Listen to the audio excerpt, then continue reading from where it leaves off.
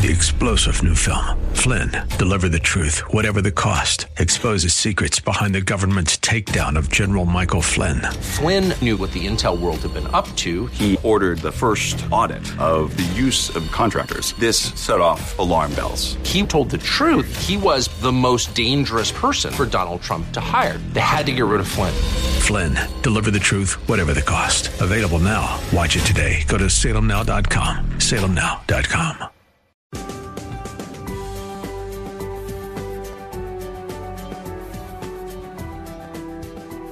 Today's news, God's Word, and your thoughts. This is Bob Burney Live.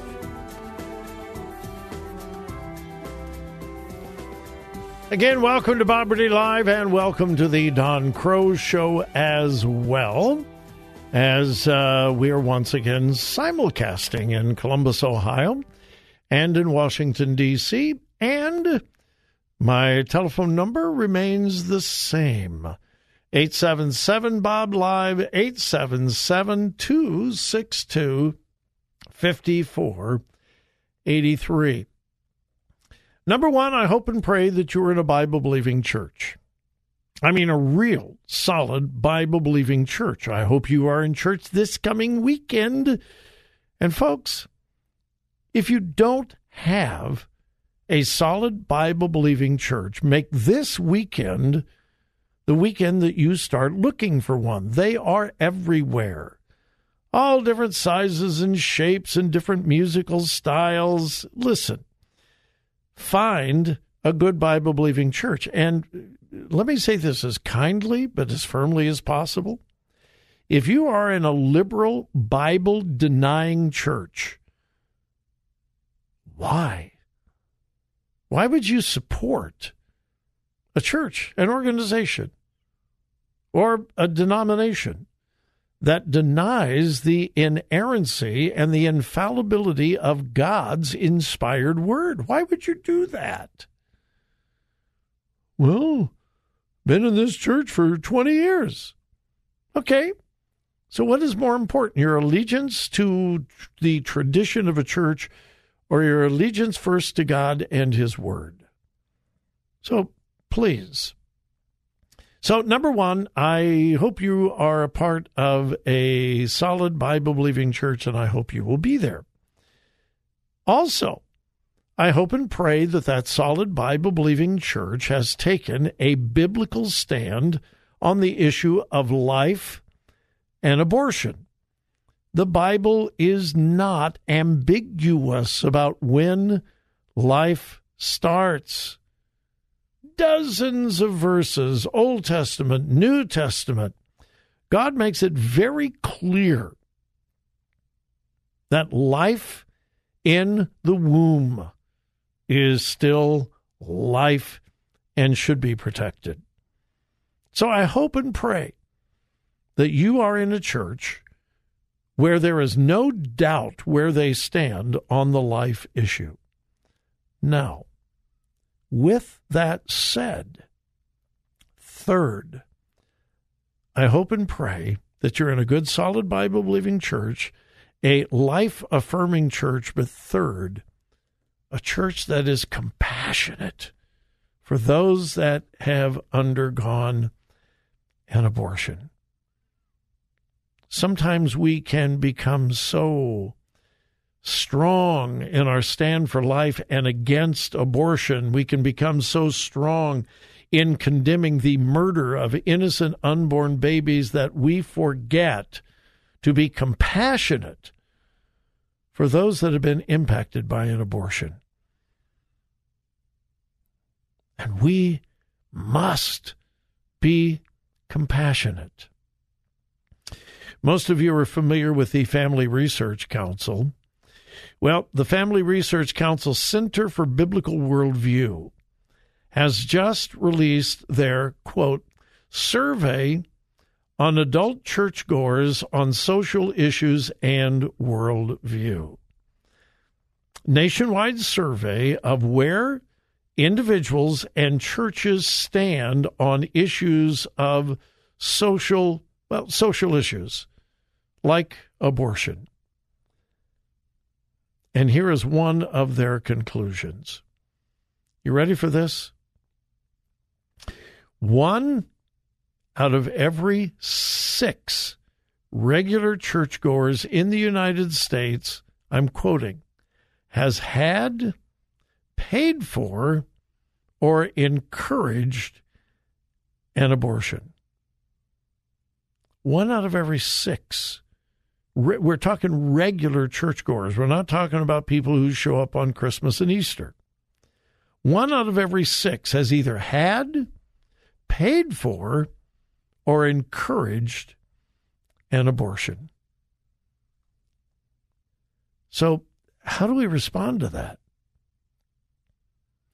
Well, we certainly don't compromise our stand on abortion because of being afraid to offend someone. We cannot determine the positions we take, the sermons we preach, the issues we take a stand on because someone might be offended. But at the same time, we should do it with Christ-like love. I've said this over and over and over again. There's a world of difference between contending for the faith and being contentious. The abortion issue is a real issue for Christians, for Bible-believing churches. And every church should make their position absolutely clear on the issue of abortion. But while contending for the faith and contending for life, innocent life, we cannot become contentious. And we cannot be unfeeling. And we can't handle this without compassion. We need to understand. You need to understand. I need to understand. Together we need to understand. When we take a stand on abortion, there absolutely will be people in our congregation who have probably had an abortion. So how do we deal with them? Do we condemn them? Of course not. We love them. We share with them. They can be forgiven. I love the study of David, and the older I get, the more I love the study of David, because God used him in an incredible way. Don't have time to go into it, but David stands in a unique position in all the Word of God. All of the characters, all of the individuals in Scripture, David has a unique place that no one else has. And yet he was so filled with failure and weakness. Just this past Sunday, I preached in a wonderful local church on Psalm 34. Psalm 34 was written by David immediately after he had sinned miserably, had failed God, humiliated himself and his people. And immediately after that, David says, I will bless the Lord at all times. His praise shall continually be in my mouth. And the rest of the psalm is about how he turned to God. And he received grace and he received forgiveness. So while we are taking a stand on abortion, we must also remember that God forgives and God restores. Abortion is a terrible thing, but it is not the unpardonable sin. It is not unforgivable. And we need to express grace and compassion and forgiveness to those that have been involved in abortion. And we can do both. We must do both. To take a strong stand on abortion without understanding the baby is not the only victim. women who have had an abortion will have to deal with that the rest of their lives. And they need to understand the grace of God. Abortion is wrong. Of course it's wrong. Abortion is sin. Of course it's sin. But it doesn't mean that they're forsaken by God. If we confess our sins, He is faithful and just to forgive us all of our sins and to cleanse us from all unrighteousness, 1 John 1:9 says. So we need to take a courageous, non-compromising stand on abortion, while at the same time ministering grace and love and compassion and forgiveness to those who have been impacted by it. 1 out of every 6 regular churchgoers in America impacted by abortion.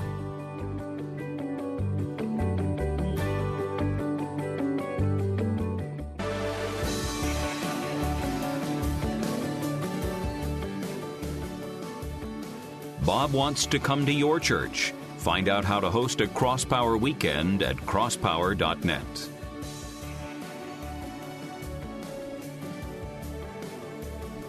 And welcome again to Bob Burney Live. Thank you for joining me. I got to take a bit of local business here to our listeners in Washington, D.C., a little bit of inside baseball here just for a moment. Every day at 4:30, we have what we call the Anniversary Club. And we celebrate anniversaries of our listeners, and we are getting to where we have almost someone every day of the year. And that's at 4:30 every day. You register online at thewordcolumbus.com. Well, we've already passed 4:30, but I just now received a registration from one of our listeners for Sunday. Well, I've already done the Sunday anniversaries. I did that at 4:30, but I can't miss these fine folks. So I want to wish a happy 18th anniversary to Charles and Christine Case. This coming Sunday, they will be married 18 years. So a happy 18th anniversary to Charles and Christine Case, and I believe Chuck Case is a pastor. So anyway, from all of us here, happy 18th anniversary this coming Sunday. Congratulations. All right, it is Open Phone Friday. We're about to wrap things up, but we're not going to wrap things up before we go to Mark in Columbus. Mark, you're on Bob Burney Live and the Don Crow Show. Welcome. Hey. Hey, hey, hey. Hey. No, gonna have a good time. Come on. Come on. Yeah. So this is a subject I hope you have enough time to address. The issue of whether unborn babies go to heaven. Now, I have my own knowledge on it, but I'm going to go ahead and let you say. Yes, absolutely. And I derive that, and I don't have time. I really don't, because I think it's thoroughly biblical, but it's somewhat complicated. But I believe that, yes, babies go to heaven because of the teaching of Romans chapter 5. All right? Because of Adam's sin, we are all separated from God, but not responsible for that sin until it's been called the age of accountability for years. That term is not found in Scripture. You'll never find the age of accountability in Scripture. But I believe the principle is found in Romans chapter 5. In addition to that, when David tragically lost that newborn baby because of his own sin, David said, "He can't come to me, but I will go to him," indicating that David believed that he would see that baby again in heaven.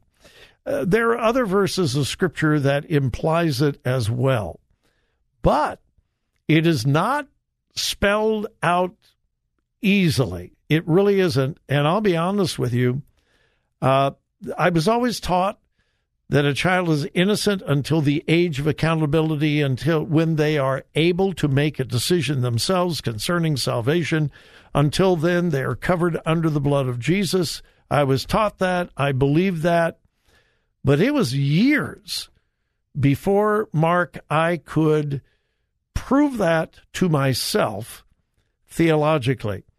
And I'm not trying to get out of it, but in order to do that, I would have to take you through Romans chapter 5 and do an almost verse-by-verse exegesis of the entire chapter. And I think when you do that, I think you come up with absolutely babies go to heaven.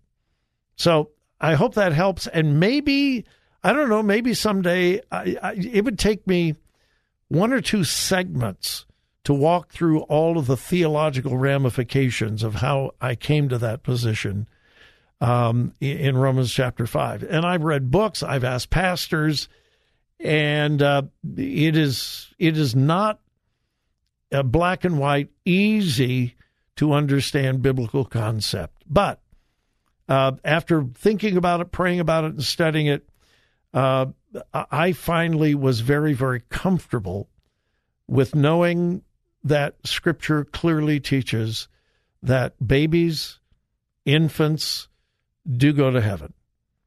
Do you know of any writing that you could reference that I can